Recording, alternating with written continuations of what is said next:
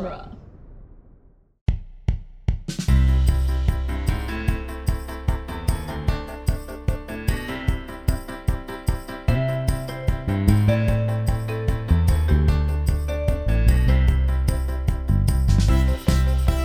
Hello, everyone, and welcome to the Protagonist Podcast, where each week we look at a great character in a great story. I'm Joe Dorowski, and this week we're discussing Miyamoto Usagi from the long-running comic book series Usagi Yojimbo by Stan Sakai. And joining us for the discussion is returning guest John Dorowski. Welcome back, John. Thank you. Very glad to have you on.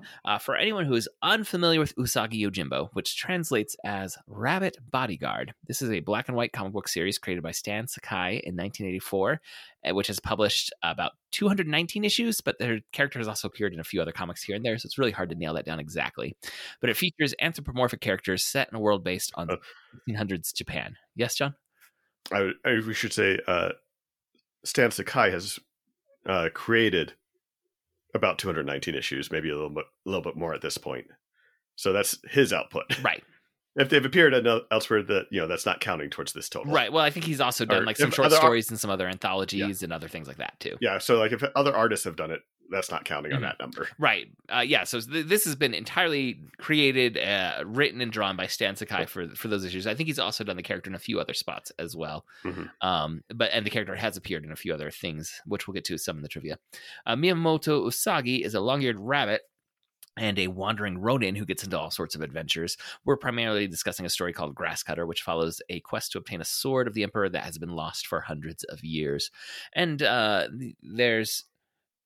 it's just a really fascinating world that exists in this. It's a lot of think like folklore with mysticism, and the ideas of like demons are all present, but also a lot of the the tropes that you associate with the idea of the wandering samurai. Those are all present, but it's all through this lens of anthropomorphic animal, talking animal characters in feudal Japan.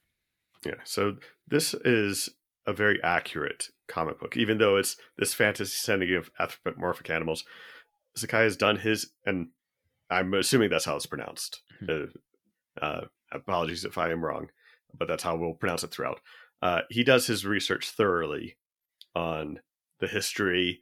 If he's going to tackle a particular topic, he'll read several books on it. So there's a wide range of topics. So it tends to go between, he'll do a couple of one-off stories, then a big story, and then go back to one-off stories.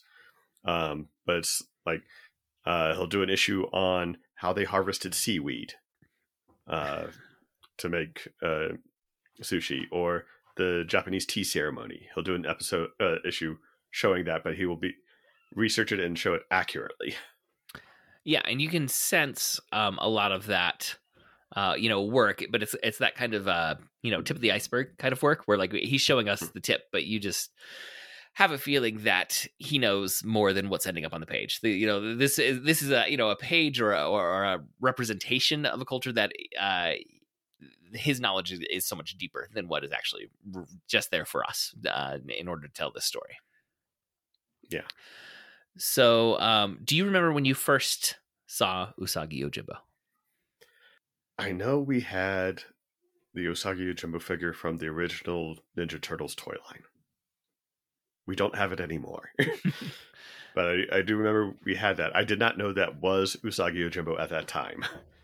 It was years later, once we really started reading comic books and especially started branching out beyond superheroes, that I started hearing about Usagi Yojimbo, and eventually picked up volumes of it and recognized, I had seen this character a long time ago and didn't understand what that was then. Yeah, I definitely remember seeing the character in the Teenage Mutant Ninja Turtles cartoon, and then also, like you said, we did have one of those action figures from when we were kids, and I had no idea, that it was anything other than one of those superhero animals like Teenage Mutant Ninja Turtles. Yeah. Once you got into the toy line, they did anthropomorphic every kind of animal as a mutant, and you just assume, this is just one of those. Mm-hmm. Characters, and then like, no, it's this entirely other thing. Yeah, I had no idea it had been pulled in from from this existing comic line, which, I mean, I guess talking some about the trivia, Usagi first appeared in a comic book called Albedo Anthropomorphics in 1984, which was published by a company called Thoughts and Images. Then Fantagraphics featured the character in an anthology series called Critters. Usagi was popular enough that he began his own titular series in 1987, and since then the series has been in mostly regular production. There have definitely been some gaps, but with 4 different publishers. So Fantagraphics, Mirage Comics, Dark Horse Comics, which had the longest run, and it's now published by IDW. And IDW is also republishing Sakai's entire run, but colored, which is a different reading experience. Like the volume that you gave me had a couple parts that were colored, and it feels different. I think they do the right choice, at least in the coloring that's in this one. I don't know that that's what's going to be done with everything. It should be the same colors throughout. That's just who Sakai works with. Where it's kind of like the coloring of like a Garfield Sunday strip, where it's very flat color. Like it's not super shaded or adding, lots of tones. It's very, singular color palettes. If that color's there, it's all that color the whole way through, which feels right for Sakai's art, even though the story is not, a Garfield comic strip. It feels right for the style of art that he's giving us. So we should explain, since we're not in a visual medium here, the art style is cartoonish, and in a good way. I don't want to denigrate it in any way. Sakai is a master of the form. And so, it's anthropomorphic animals. They look like cartoons, but it's often very serious stories. Lots of never gruesome action. Whenever they fight, and people die, but when someone dies, it's not bloody. It's that they will have a thought bubble with the skull and crossbones float over them. And that's how you know they've died. Mm-hmm. Yeah, and it's very clean, crisp, like line art. Yeah. Not tons of cross hatching or shading happening. But it, as you said, like that's not. We have a different association with that kind of comic art, particularly with the idea of like newspaper comic strip art is one thing that I think this is somewhat akin to. But the story itself is just so different than that, and I think that disconnect or that unexpected meeting of those two things is one of the fascinating parts of Usagi Yojimbo, and it's one that I think it stops being as shocking as you get used to it. Like we said, this has been going for 40 years almost at this point. Yeah. So for longtime readers, you don't even think about that anymore. But the first time you pick it up, I imagine there's a little bit of a what is this? Right. So when Sakai started this in '84. He had actually been working on a series previously called it's something like Ground Thumper and Nelson. It's not quite the title. It's been republished, so you can find this, which was also anthropomorphic animals, and it was in a medieval setting. This was right at the beginning of the independent comics boom with Cerebus and Teenage Mutant Ninja Turtles, which is one I was going to mention. Teenage Mutant Ninja Turtles coming in a little bit later. Yeah, I think it was 84, so it's right in there. I thought it was 87. I will double check. You keep sharing your thought. I will go double check. Yeah. So he and so a lot of these independent comic book artists, both writing and drawing their series, and they set out with these grand ideas of how long these runs were going to be. That they're going to do massive stories. And it'd be planning a certain length. And so Sakai had planned Ground Thumper and Nelson to be a 3,000 page epic. And would be ultimately about how man replaced the anthropomorphic animals as the dominant species. It was going to end with this big siege at the last castle with all the last anthropomorphic animals in it. And he had planned about 1,000 pages in these medieval characters were going to travel to Japan, and he sketched this idea of this samurai rabbit with the ears tied up like a top knot, and he just fell in love with that idea.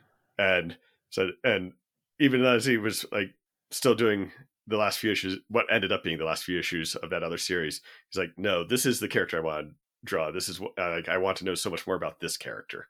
Mm-hmm. And that's why he turned towards Usagi Yojimbo.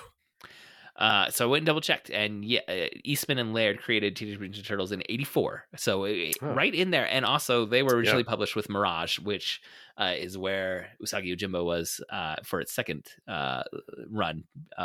So that's probably how they were in touch with each other to have Usagi Yojimbo appear in the cartoon series in the late '80s. Yeah, and they did some comic book crossovers. Mm-hmm. That's absolutely how it happened. Yeah. Usagi Yojimbo is completely creator owned by Sakai, which is why he's able to appear, like all of a sudden be in a Teenage Mutant Ninja Turtles comic because he owns the rights. He's able to work it out. As long as he works it out with whoever's going to be using the character, there's a lot more flexibility than when it's the corporately owned characters that are in so much of our media these days. And so Usagi Yojimbo has appeared in anthologies, short story collections, but by other companies, or as a character in some other creators' works on occasion when they have been able to reach out to Sakai and get that sorted. Because of this, the character has crossed over the Teenage Mutant Ninja Turtles in comics in all of their animated series. So every animated version of the Teenage Mutant Ninja Turtles has featured Usagi Yojimbo at some point. He's been in their toy lines, and the Teenage Mutant Ninja Turtles have even been in an Usagi Yojimbo comic, which I saw, but I've never read that. Have you read those issues when the turtles show up? Was it a special side issue? They've done it throughout the history. There was a special side issue in the last few years, but also previously when he started at Dark Horse, they still did a crossover issue.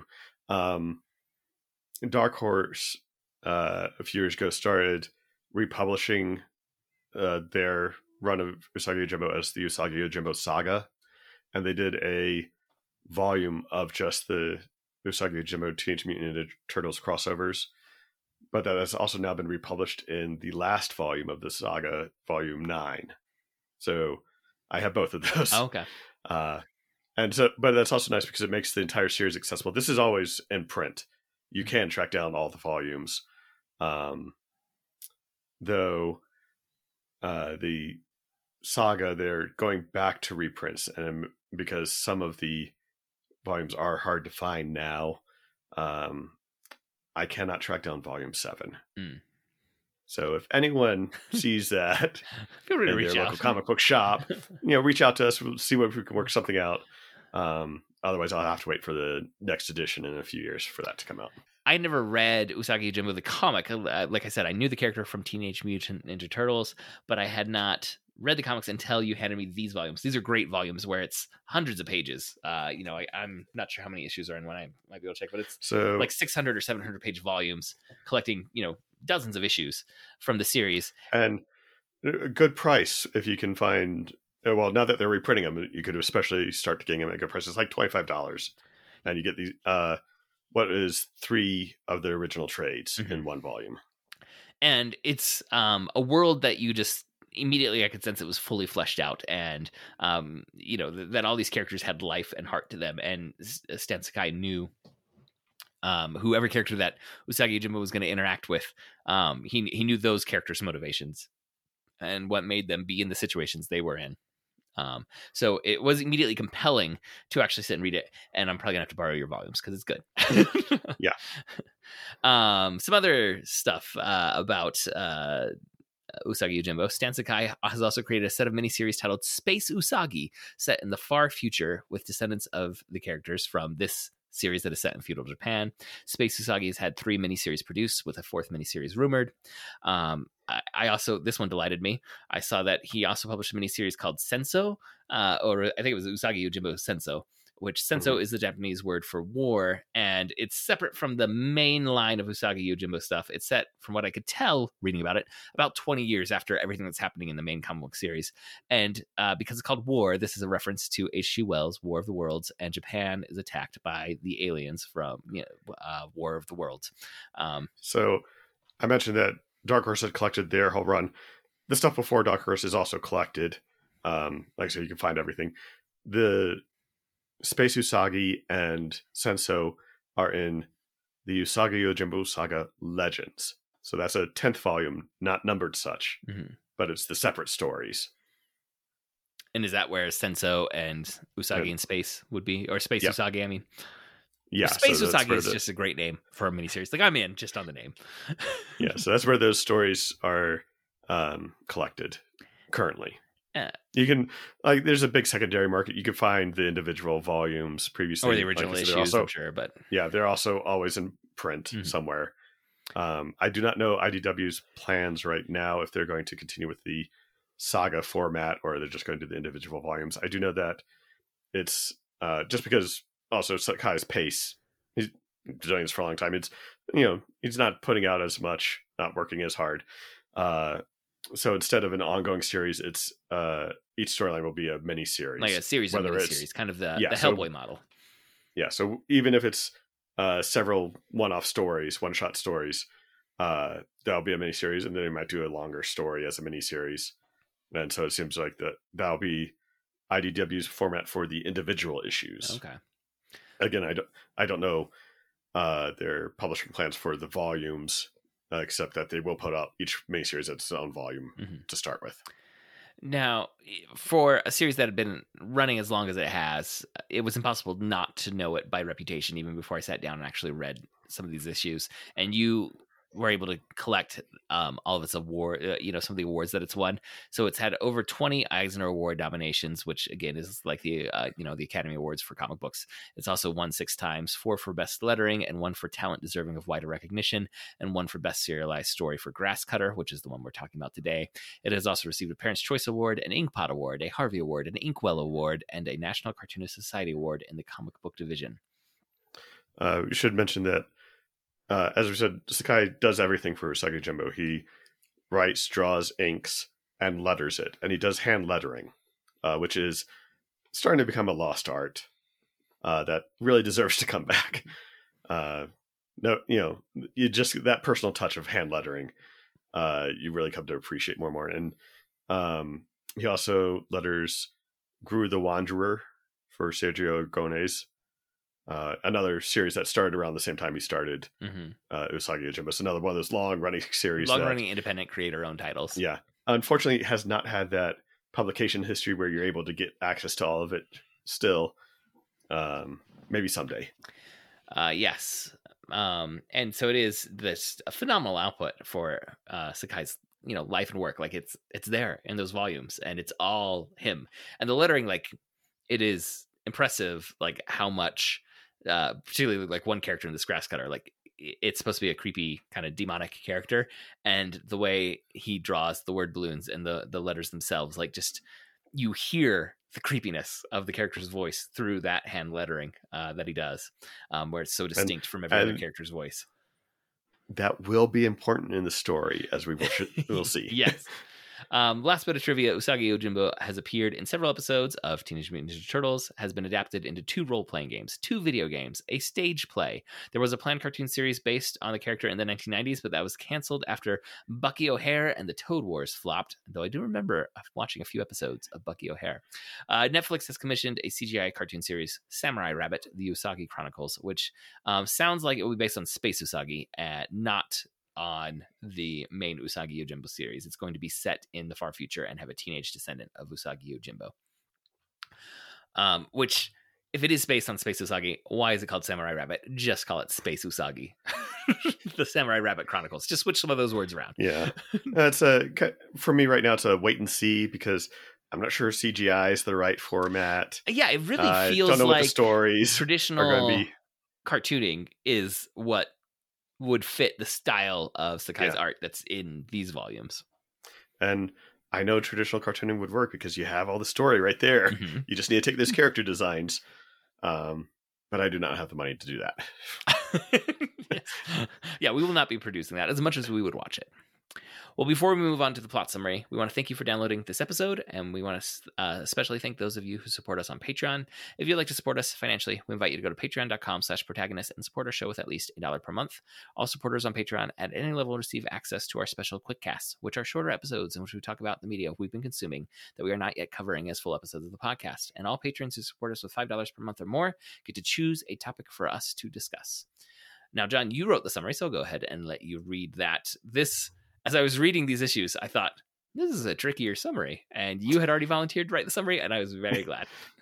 Yeah. Part of why it's tricky is this is coming 10 years into the run, and you have a lot of characters that have been developed that already have these pre-existing relationships that, for you, are jumping into.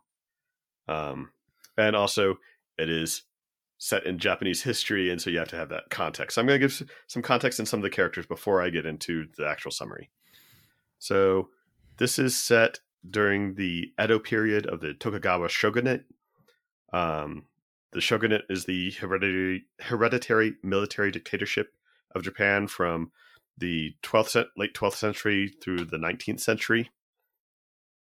To give you a bit of context, so this is going to actually take place in 1605. It refers to a specific event that places it that year. So this is contemporary with Shakespeare and beginning of colonizing the United States. So that gives you the timeline. I love this. I wish we need to do more things that have us give a brief history lesson, like when we did Crash Landing on You, and we okay, here's the history of North and South Korea and the demilitarized zone, and you just need all that before you can understand the story.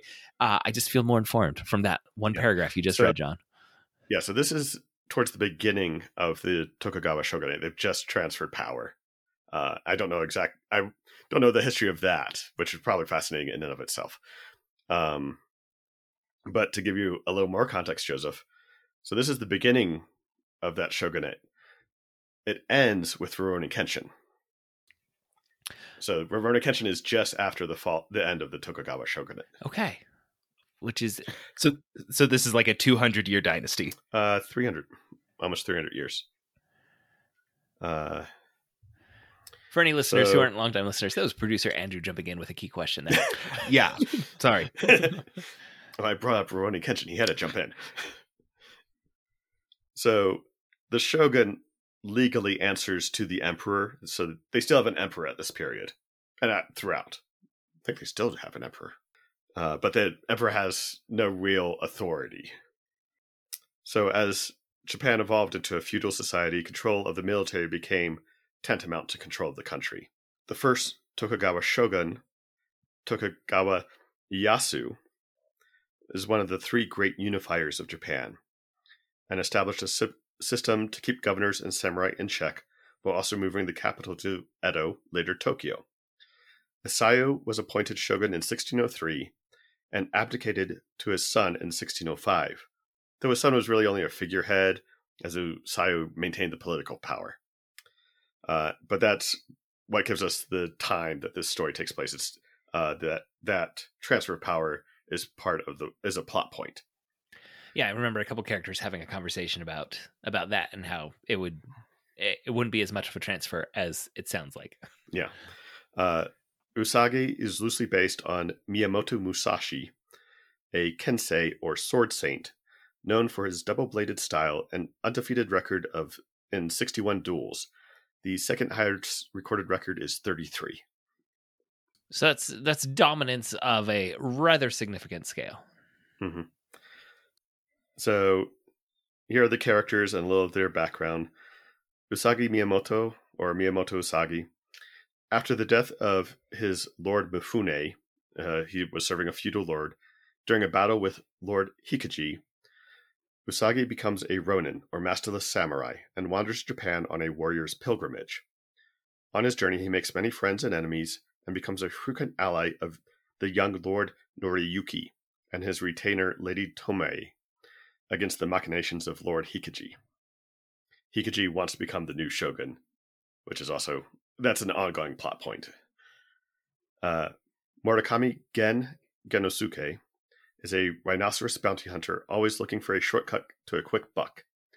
Though friends, he really knows how to push Usagi's buttons. Okay, this character appears on the page. Instant favorite. Like I don't know anything that you just described, but I see this rhinoceros who says he's a bounty hunter, and I'm like, I'm in. Well, this character should be recurring, as far as I'm concerned. He is recurring, and based on Toshiro Mifune's performance in The Seven Samurai. So there, he was the poor person who found a sword and declares himself a samurai. But one of his tics is he's always scratching himself. And Gen is always scratching himself. So that's the direct link. But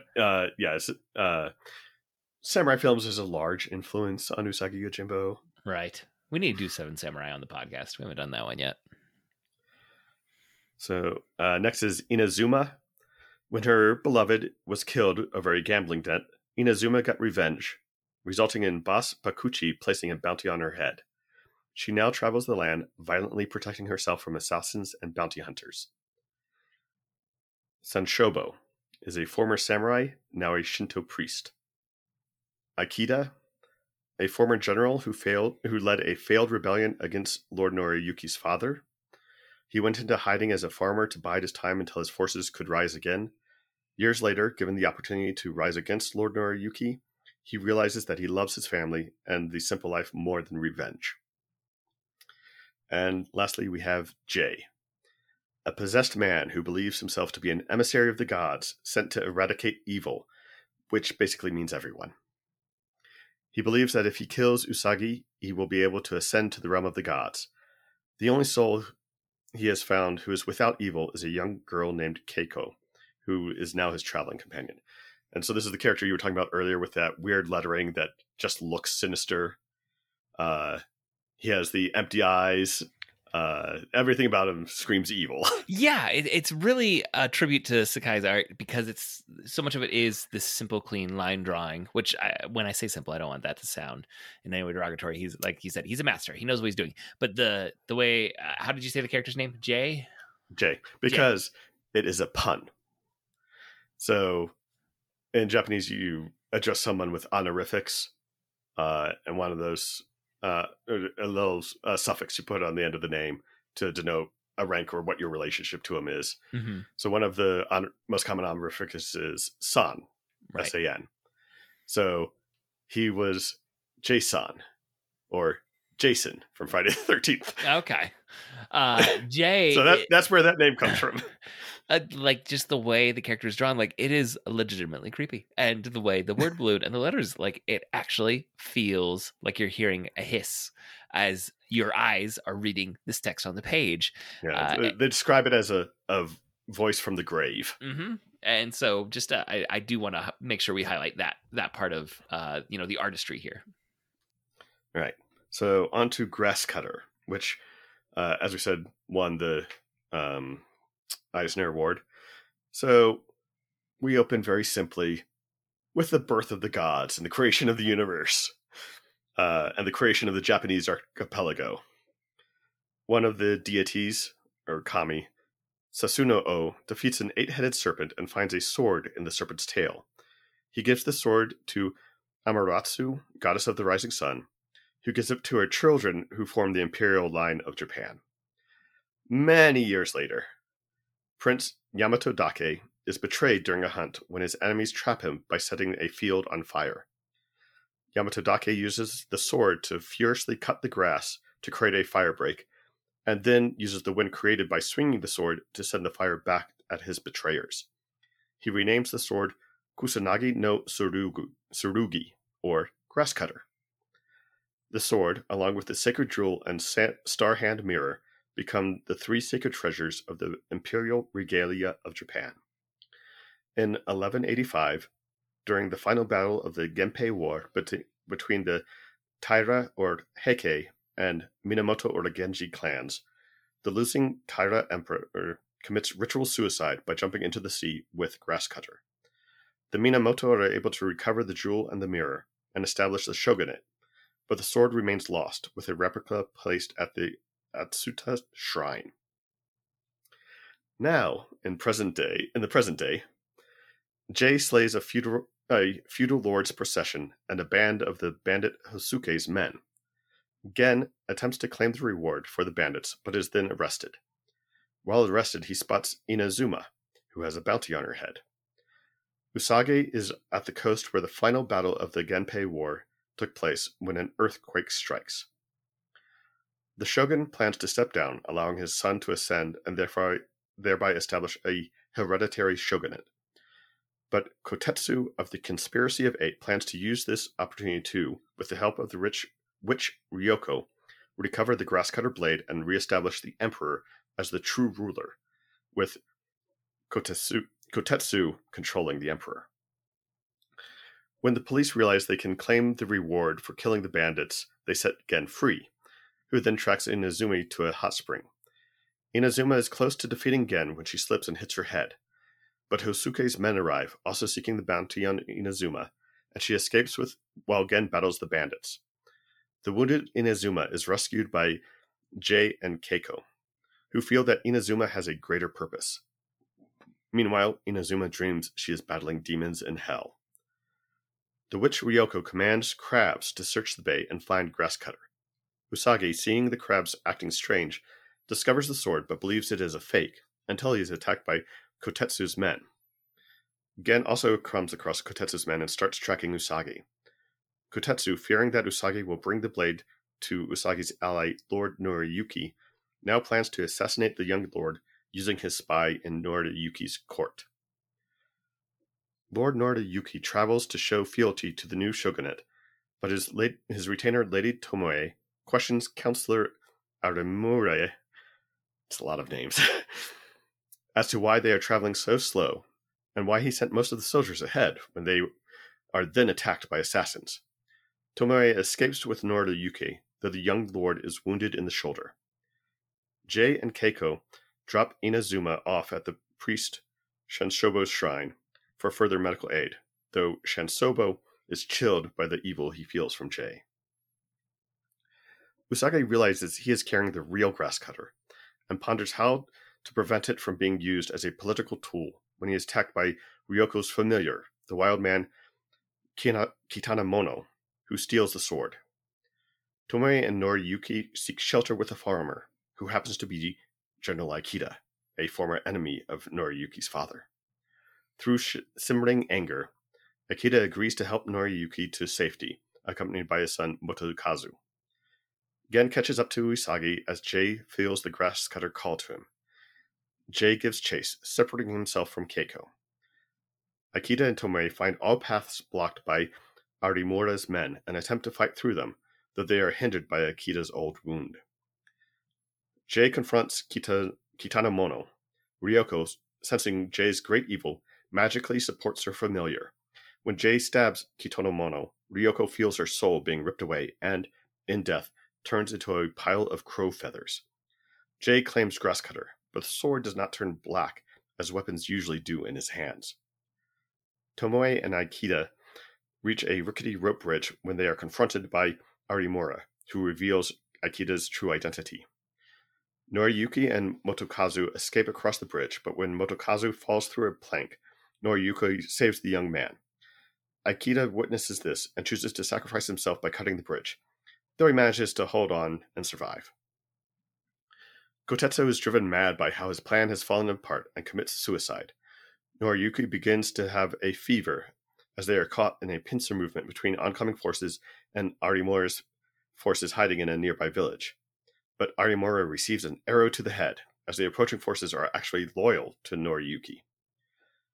Jay confronts Usagi as aftershocks of the earthquake rock the forest. Keiko, searching for her uncle, finds them, but when an aftershock puts her in danger, Jay is distracted and Usagi uses Grasscutter to stab him, causing a supernatural release of souls. Think Ark of the Covenants and Raiders of the Lost Ark. Inazuma wakes in terror.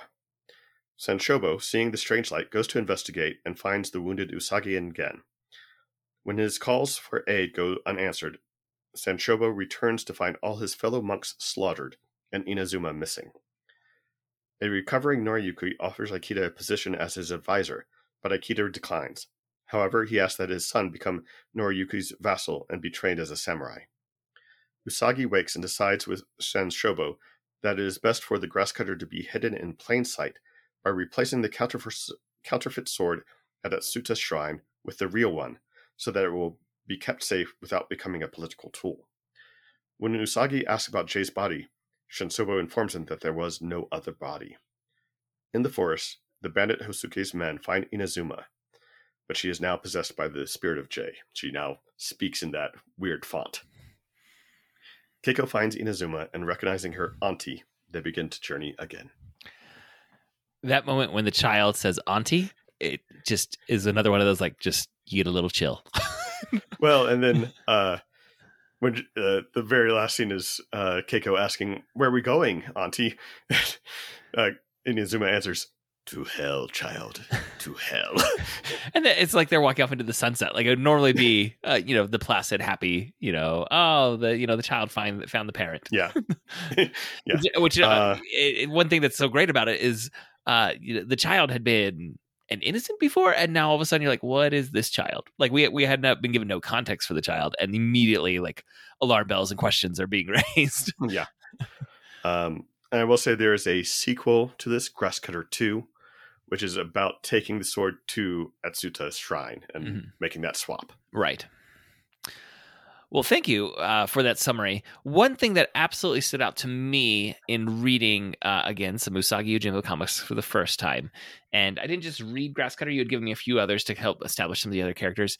I didn't feel like I came to know Usagi Yojimbo so much as I came to know this world that, as you noted, is fabulously researched and is, despite all the anthropomorphization of the characters, is representative of this real period in Japanese history, and the world just sings in this. But if I was like, after reading this, if I was trying to describe who Usagi Yojimbo is, I think I'd have a pretty short list of like, well, he's an excellent fighter and he's a good guy. Like, I know he's noble and he wants to do right. But that's, I don't know that I know a whole lot beyond that about Usagi Yojimbo as a character, but this world just grabbed me, and all these side characters, so many of the side characters I came to know better and understand their motivations, why they are the way they are, why they react the ways they do. The general that's now a farmer, I what is his name again? Sorry. Akita. And I had you read the story that introduces him, that gives that whole backstory. Yeah, he's such a great character. And like, I'm fascinated by him, and I found myself more, I don't know if it was more intrigued, or at least more intrigued by or more informed about some of the other characters besides Usagi Yojimbo. Mm-hmm. Well, I think I have some context that might help illuminate Usagi Yojimbo a little bit more. Mm-hmm. And that has to do with the samurai code of Bushido. So with the establishment of the Tokugawa shogunate, we are having a change in what Bushido means. And I will admit, I have not researched this thoroughly. I haven't read a lot of books. This is a little light research from Wikipedia, but I think it gave me enough to say, oh, I can see what's going on now. Okay. Or see a little more deeply. So the previous style, Sengoku Bushido, its tenets included honor, warfare, weapon mastery, martial arts, and valor in battle. So one of the stories I asked you to read was a short summary of Usagi's origin, of how he became a wandering samurai, which was that big battle where his lord dies. And you see a lot of epic violence going on there. One of the key things in those sorts of battles is so that your lord isn't dishonored. If he falls, you take his head and keep that safe, which is what Usagi does at that battle. And so you can see he grew up with a lot of these tenets of Sengoku Bushido, about warfare and honor and violence, and what that try and be honorable in violence. So the new shogunate, they had established a time of peace, and so the meaning of what it was to be a samurai was changing from valor in battle towards integrity. The new tenets included sincerity, responsibility, frugality, politeness, modesty, loyalty, harmony, tranquility, and compassion. And having read most of the series, I can see, okay, that's what Usagi's journey is really about, is transitioning from this former philosophy to this new philosophy. And it's not a big moment, but you get a moment here that also illustrates that, where he realizes he has Grasscutter, this incredibly important cultural symbol, and says, what do I do with this? I could give it to the shogunate, or I could give it to the emperor, but either way, that's going to cause war again. Yeah, he feels like the civil war is inevitable. Yeah. So do I want to go back to my old lifestyle, or do I want to try and keep this peace that we found? And he decides, no, this peace is more important. So that changes his plan of, all right, what can I do now? And you see this with actually reflected in a lot of the characters. Aikida, former general, after his failed coup, takes on this humble lifestyle of a farmer and realizes, no, this is the better life. This peace and tranquility I found with family is much more important than finding honor through violence. And I think there is, in contrast with other characters, you definitely get some revelations about Usagi Yojimbo. So one of the main beats of action that he gets is actually saving someone who's trapped after an earthquake, whereas so many of the other characters, like, their major beats are violence, enter a scene, violence, enter a scene, violence. His is enter a scene, save a child, have dinner with that family. Yeah. And so it is, I think I'm not trying to say that I'm completely in the dark about Usagi Yojimbo. I just was more fascinated by the world that was being built up, and the intersections of these other characters with their dueling motivations.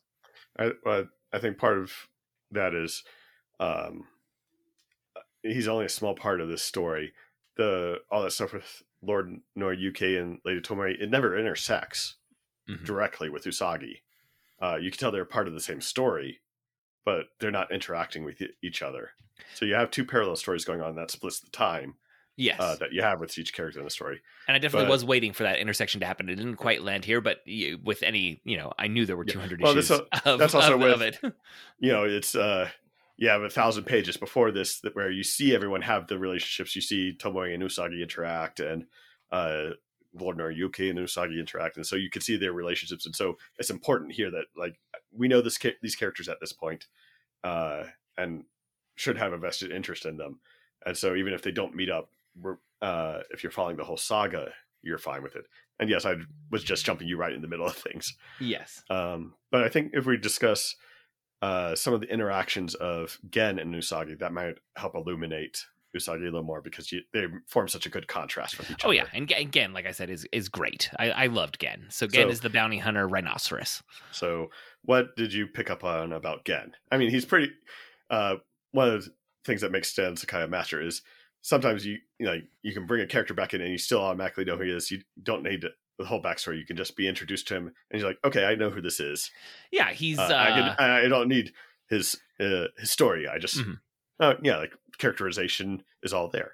Right. He's definitely more motivated by greed and just kind of like impulse. Like what is my immediate need? That's what I'm going to go satisfy. Seems to be it.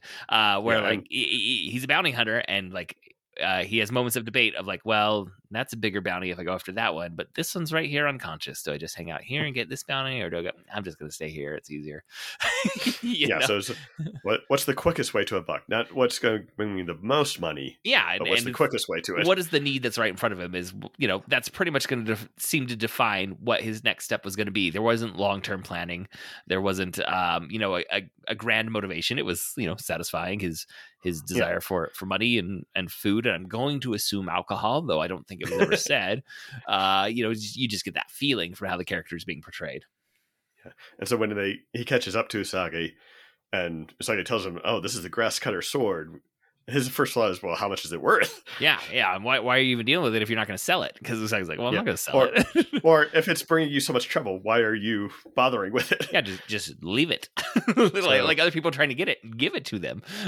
Yeah. So thinking about that, how will that then contrast with Usagi and illuminate that character more? Right. Well, I mean, Usagi does have this kind of quiet nobility, and there is, in the midst of a lot of the violence and the chaos that does encircle this world, and that Usagi finds himself a part of, you do sense like a calm centeredness about him, and some of that absolutely sense of harmony and tranquility. Yeah. Well, but I am going to say some of that may be me carrying in my Western consumption of portrayals of Eastern philosophy. Absolutely, like, could be layering in some of my preconceived ideas about samurai or about Eastern meditation and those sorts of things. But that felt to me, at least, something I was getting from there. How much of that was coming because of, again, those my previous engagements with maybe what are stereotyped or broader,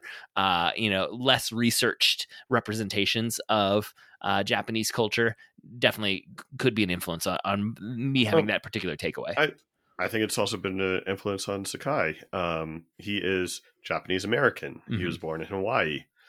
So he is influenced by both cultures and is perhaps trying to express one to the other. And so he's really at this point of intersectionality of, I know so much about Japanese culture, want to represent that, but how do I make it accessible to the American audience?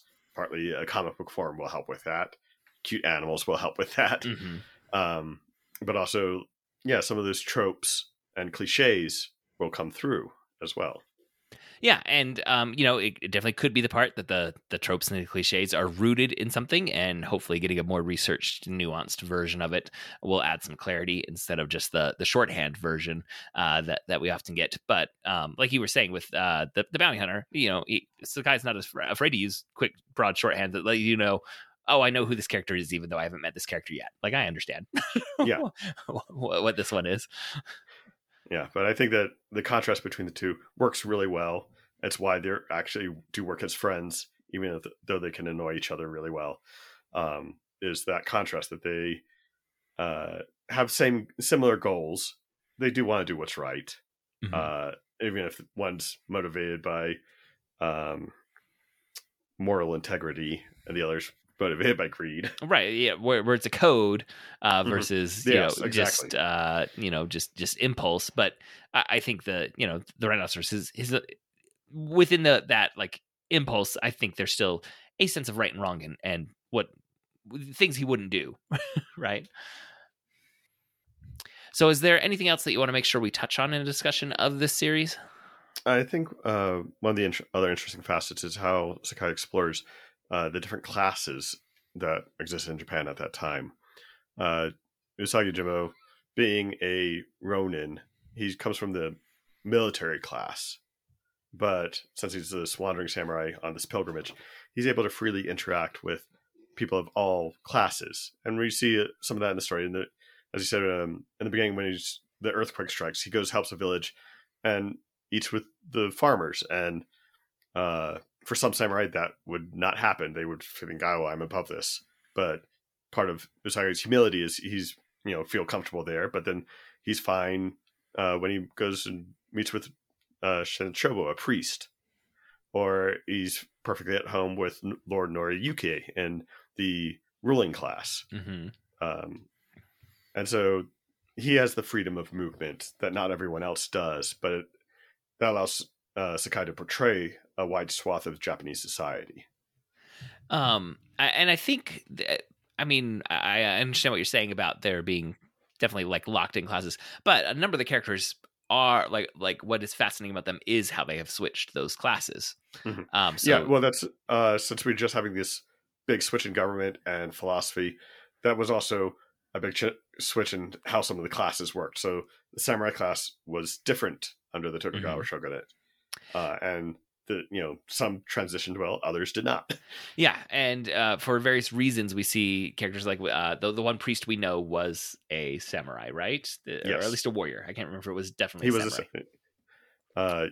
Yeah, I think he was a samurai. And then we have the general who's now a farmer, and we have the conspirators, one of whom is trying to move up to become emperor. So like there is control the emperor, right? The power behind the throne. Yes. So there's a sense of like moving within the different levels is present for a lot of the characters, and that the level to which that becomes like a defining characteristic as far as their motivations, I think shows how embedded or their lives were within these different class levels.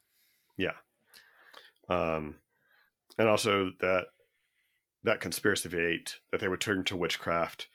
I should point out that that's a common theme through the whole series, is that the folk tales and supernatural are all real, as they were for people in Europe at this time as well. Mm-hmm. That basically in his wanderings, whenever Usagi's between towns, there will either be bandits or some supernatural creature.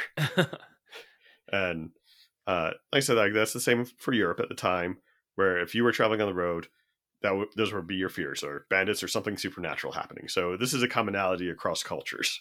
Yeah, I mean, it's a very recognizable trope for storytelling. Like, it's the monster of the week trope for a lot of like weekly shows with the supernatural bent, or even like going back to the Hulk series from the 70s. Like, what's he going to get into from one town to the next? It's always something. Yeah, but it's also that theme of a supernatural usually exists outside of civilization. Mm-hmm. So when you're in town, nothing supernatural should. That's where the political machinations are. Yeah, that's where the political machinations are. But if you're traveling, if you're away from civilization, you don't know what you're going to encounter. Right. And so we do have a weird crossover here where the supposedly civilized people, these political leaders, are also using the supernatural. Right. And it definitely feels transgressive that they've turned to this. Like they're not all comfortable that this is the route they're going on.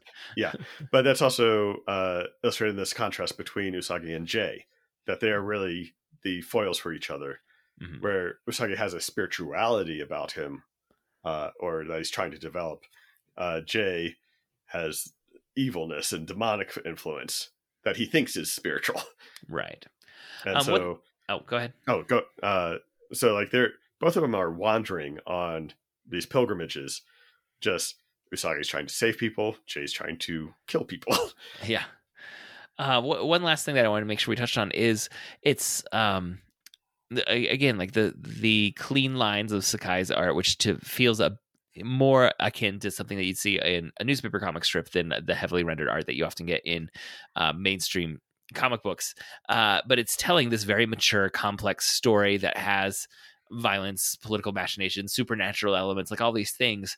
What do you think it does to the audience or the reader to have those like maybe like the preconceived norms of this kind of storytelling, what you'd expect, which would very often with the animals and the clean lines, it would be like a gag, it would be this is more of a comedic kind of strip, but that's not at all what you're going to do Usagi Yojimbo. So what do you think that does to the audience reception?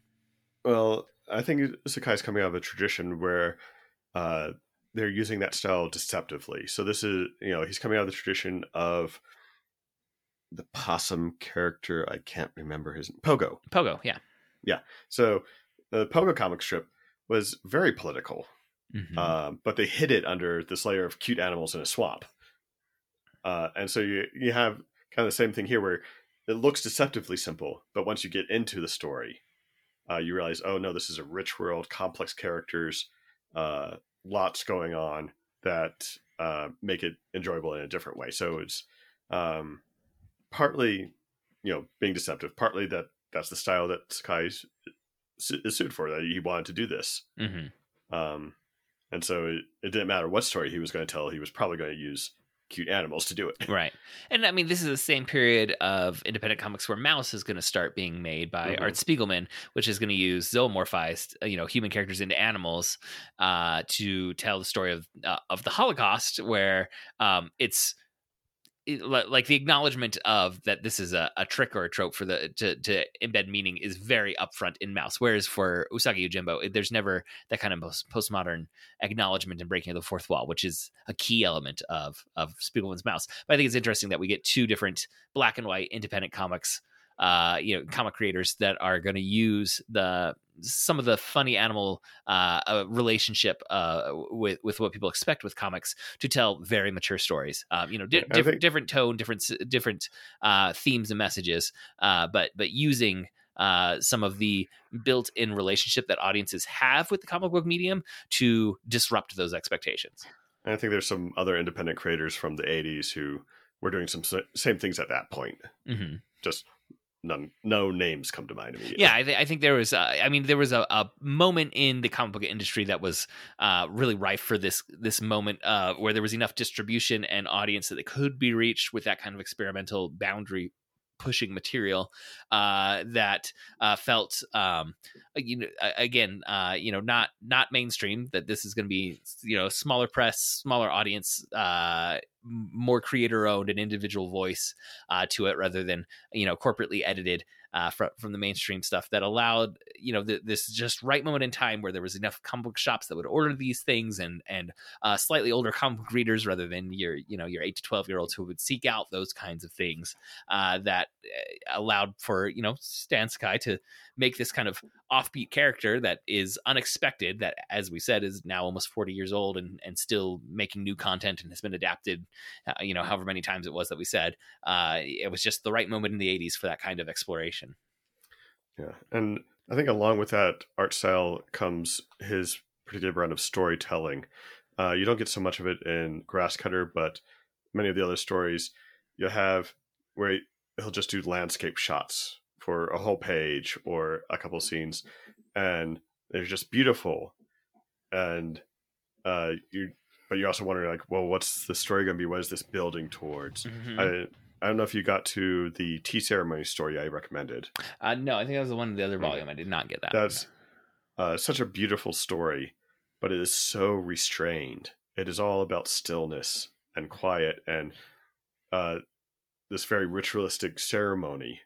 But there's such an underlying tension in the scenes that he brings because, in this case, it's Usagi and Lady Tomoe, and this is a couple of volumes later, but you can tell they obviously have romantic feelings for each other, but they can never express them because of their codes. And so this tea ceremony is as close as they can get to being intimate, and it's just beautiful. It's so quiet and still and simple on just laying out how this tea ceremony works, but because of that storytelling and that tension underneath, it just is gripping. Well, and just I do want to say with the way he tells his stories, there's a couple things that happen with the anthropomorphic characters. One is that even though this is black and white, if these were all human characters, it would be very easy to lose track of who is who. That's one reason why like superheroes all have costumes and symbols on their chests. It's so that no matter what artist is drawing it, you know exactly who is who without getting lost. With these being different animal characters, it made it easier to follow the different characters. Excellent point. And then also with in one of the prologues where there's the sea battle, and that one, some of the characters, like I had to go double check what character was what, but then I also realized that he was doing a very good job of always maintaining one side of one group's armies. They were always slightly facing left to right in the panels, and the other sides were always facing right to left in the panels.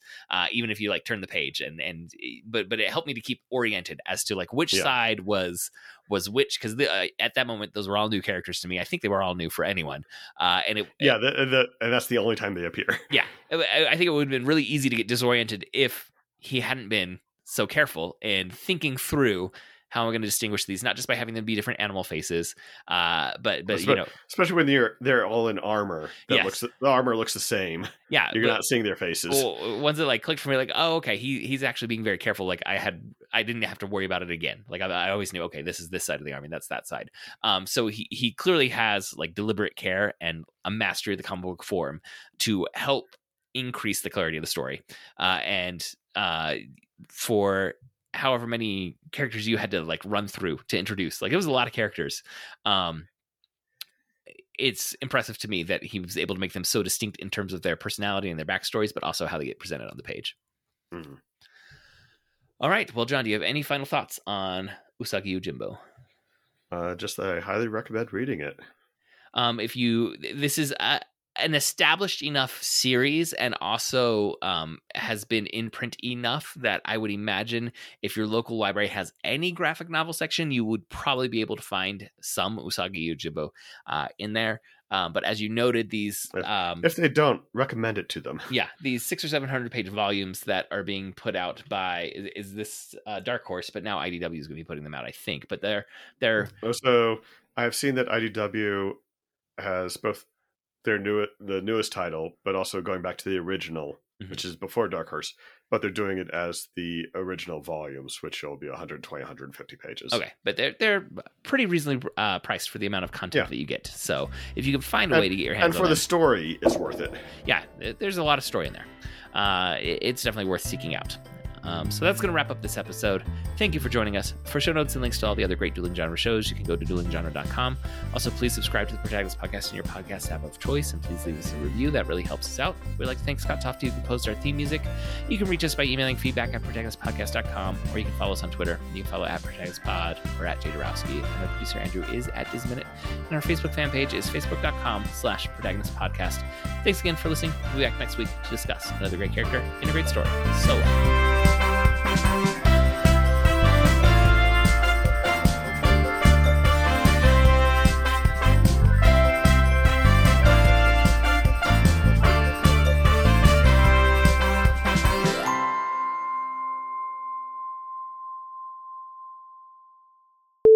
So, yes, sorry, Andrew.